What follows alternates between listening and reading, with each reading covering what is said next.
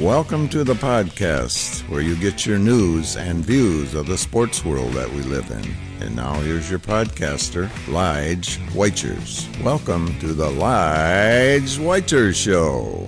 Well. The impossible has become the reality. The unimaginable has become the world we're living in. That's right. For the first time in 32 years, the Detroit Lions have won a playoff game. I've dreamed for so long of this night and what it would look like when it would come. Would the Lions actually be able to win a playoff game? And man, this was the year. Everything was leading up to it. There was a plan, there was growth, and it all led to winning a division, hosting a playoff game, and winning a playoff game. Last Sunday night, my dreams finally came true. The Lions, they had to play the Rams, a tough team, a team nobody really wanted to play, but they got them at home. Would this change anything? Would they be able to get their win?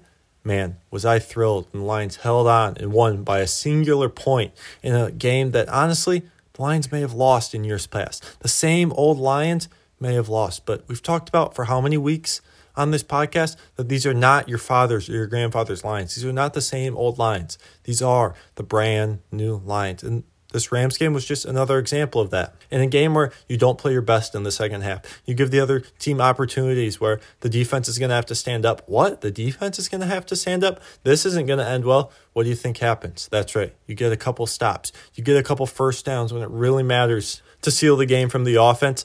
And the Lions end up victorious. 65,000 strong in Ford Field, collectively losing their minds. Everyone's crying. Everyone's cheering. It's a magical scene in Detroit. And Detroit, I'll say it, Michigan sports is back. Detroit is back. The Lions made a statement. They're here to stay. They are a good football team. I haven't been scared to say it all years long that the Lions are a good football team. Let's quickly recap the game, some of the important plays, some things that happened that I have to address. And let's just start right at the beginning. 3 straight touchdowns for the Lions offense. It looked like, wow, could this actually turn into an easy victory? Can the defense stand up one time? And no, they didn't make it an easy win, but the offense looked like they were humming in the first half, and they were playing very well. The offensive line was really establishing themselves in the run and the pass game. Everything was working so well in those first few drives. I do want to draw attention. They had a 4th and goal from the 1-yard line for their 3rd touchdown. And instead of rolling out, Amon-Ra St. Brown and Jahmyr Gibbs, Ben Johnson decided to get cute. He went with Dan Skipper, David Montgomery, Jason Cabinda, Brock Wright, and Sam Laporta. Man, what is he doing? Why are we going to the big people? And then he splits them out wide. But what do you know? Sam Laporta touchdown. A stroke of genius from Ben Johnson. This was a risky play call. If it doesn't work, people are questioning you. Why isn't, say, Brown and Gibbs and Jamison on the field? But Ben Johnson knew what he was doing. He wanted the Rams to match that personnel, and he got Michael Hoyt, Sam Laporta with a lot of protection. Yeah, this was always a touchdown for the Lions. I do want to call out another scheming thing that Ben Johnson did. Michael Hoyt, for some reason, the former defensive tackle, was playing a lot of coverage edge linebacker, and the Lions continually put him in coverage many times against some of their best players. This was never going to end well for the Rams. They've done it all year. I'm not really sure why, but I believe he gave up 6 catches, all for first downs. This was the kind of scheming and game playing needed in a close game to pull it out for the Lions. Quickly, let's talk about the defense. Man, I thought the defense was close. There was some 3rd and mediums, a 3rd and long given up, a 4th down given up, some long touchdowns given up. Like, if they're able to just get off the field on 1 or 2 of these 3rd downs, stop a 4th down, not just give up wide open touchdowns, the defense can play well. And hey, they only gave up 23 points. I think it's right there for the defense. The much maligned defense is playing better than people give it credit for. I know it's not good. I never thought it was good, but I think the potential is there. It seems like they gave up a lot to the Rams, and it was only 23 points. This is interesting. How can you give up so many yards and not give up that many points? They didn't even have any turnovers this game, but I think it's something about some grit, about some adjustments that can be made, that they will fight. They're not the most talented group, but they'll absolutely fight. Also, talked about last week, special teams could come into play. And man, I thought it'd be more by the Rams making some errors, and they didn't really, but the Lions played really well. Jack Fox had a couple absolute bombs of punts to drive the Rams back. Knowing that you give up a few first downs, it's very important to drive the team back and make them start from their own 10, 5-yard line. Also, Michael Badgley. The Lions have had kicker problems all year, and here comes Michael Badgley making 3 extra points and a 54-yard field goal. Man, it's been a long time since I've seen a kicker make it from that far for the Lions, right down the middle. This was exciting. I didn't expect Badgley to have such a good game, but man, we needed every single point. And man, I was fired up. I was so excited. I didn't know what I would feel like, and I couldn't I couldn't tell if this was real or not. I was overwhelmed with emotion, not something that happens very often, but I've dreamed of what it will feel like when the Lions do win a playoff game, and they finally did it. And man, was I thrilled. The only thing that would make it better is if the Lions could somehow get another home playoff game. And what do you know? The Cowboys lose, and the Lions get another home playoff game against either the winner of the Eagles or the Bucs game.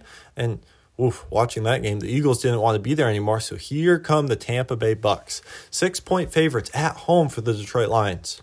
There's a lot of narratives going into this game. It's an obvious letdown spot. Well, the season was a success for the Lions. They won their playoff game, and that's about all they need. But we've talked about these letdown spots a lot for the Lions, and they haven't come to fruition. Campbell gets the boys ready to go. Also, the Bucs blitzed a lot against the Eagles and were getting all sorts of pressure. I've heard people say, well, the Bucs aren't a good matchup anymore for the Lions because they're just going to blitz and get a lot of pressure on Goff, and we've seen what happens to Goff under pressure. And I'll say, that's true. If you can put Goff under pressure, that's bad. But the thing that people aren't thinking is blitzing doesn't equate to pressure. The Lions faced the Vikings twice in 2 of the last 3 weeks, one of the best blitzing teams in the league.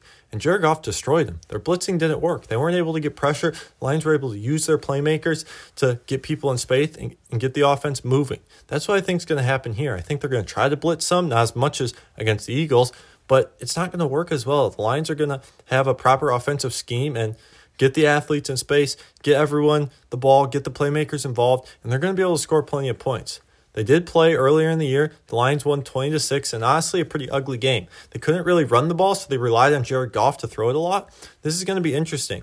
They had a lot of injuries back in Week 6, I believe, is when they played, but now they're honestly the healthiest they've been. James Houston may or may not be activated today. We'll see. C.J. Gardner-Johnson has been playing for a couple weeks now. The whole offensive line is healthy. Sam Laporta looks to be good to go. Khalif Raymond's the only guy who's truly questionable, may or may not play, but Donovan Peoples-Jones can handle punt returns, I believe. To me, this is a big win for the Lions. You get your second home game, you're playing in the divisional round, and you get the Bucs. I don't think the Bucs are that good. I think they'll, of course, have their big passing plays to Evans and Godwin, but ultimately, I think the Lions win by 10 points. That's what I'm kind of thinking. A comfortable win that's stressful for a little bit, but they can pull away and seal it and head to the NFC Championship game. Quickly, let's talk about the rest of the playoffs. Let's start Saturday afternoon. C.J. Stroud and the Houston Texans get to travel to Baltimore and take on the Ravens. Wow, C.J. Stroud, he was cooking in his first playoff game. Why was I doubting C.J. Stroud? I'm the C.J. Stroud guy. Am I a fraud? Do I not really believe what I'm saying? But consider me impressed that Stroud was able to turn some of these big plays into points. I talked about how sometimes it can happen where they get into these lulls, but it seemed like Bobby Slowick and the Texans let him throw a little bit more. And then, of course, a Joe Flacco implosion always around the corner is kind of what happened in that game. And now they get the Ravens. Lamar hasn't been the greatest in the playoffs. He hasn't had a ton of experience, and he hasn't been the 1 seed before, but I think the Texans give the Ravens a tougher game than people are expecting. Having a good quarterback is just such a cheat code that I think Stroud will keep it closer than people think. The Texans are playing well. They're starting to get healthy a little bit more. I did see that Laramie Tunsil got hurt last week. Not sure exactly what his status is, but he will be important. But continuing to get Will Anderson healthy, I think the Texans will give the Ravens a run. Ultimately, the Ravens are going to get it done. Saturday night, we have the Green Bay Packers and the San Francisco 49ers. What? The Green Bay Packers in the second round? What happened in that Dallas game? Honestly, what a game to watch. Not only did the Packers play, I'd say, about their A- game very well, the Cowboys had an absolute self-implosion, and you turned into this game where the Packers absolutely routed the Cowboys. Wow, the NFC North just dominating the NFC East, just like everyone predicted. But I'm not exactly sure what to make of the Packers. Jordan Love makes some really good plays, and at the same time, it looks like the other team is just leaving people wide open. What's up with the Packers defense? How can they go from being so bad to so good? Why didn't they just call these good plays before? But San Francisco is a tough task. In San Francisco, this game could get out of hand quick. If the 49ers are going right, I think they dominate. But there's this Brock Purdy issue, this issue that I don't trust Brock Purdy. I'm a longstanding Brock Purdy hater, not complete hater, but I just don't think he's that great. To me, this is a really interesting game, not only because it's going to come down to the Packers offense against the 49ers defense, who can be exposed on the back end, but that defensive line is monstrous. I think it'll be interesting to see if Brock Purdy can slice and dice this Packers defense.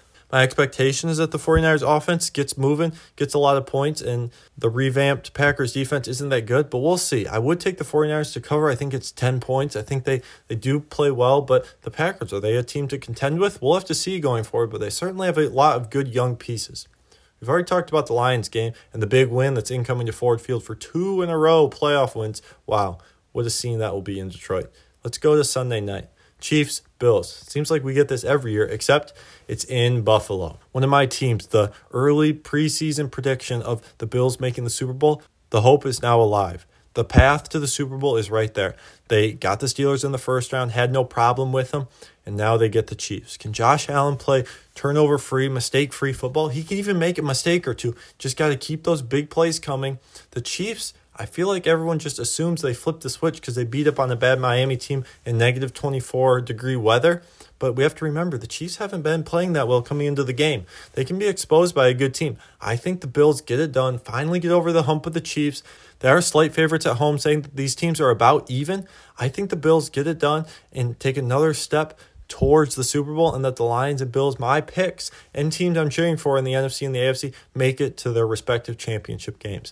That's all I got for this week. I can't wait for next week's show. This has been the greatest sports week of my life. I'm not sure how it could get much better. Michigan wins a national championship. Lions win a playoff game. The only thing that could get better is if the Lions win the divisional round. That's what they have the chance to do. Inside Ford Field, they have a chance to continue to prove that these are the brand new Lions. This is the team that everyone has been waiting for. Dan Campbell is the boys ready. It's all about grit. It's all about toughness. It's all about winning games, winning ugly. That's what we like. Putting a W on the scorecard and not caring about anything else. All you got to do is score more points than the other team, and I believe the Lions do that this week in a big win against Tampa Bay Buccaneers. Thank you so much for listening. Make sure you follow us on Instagram at The Lige Wagers Show. Leave a rating and a review, 5 stars on Apple Podcasts. It really helps out, and we'll talk next week.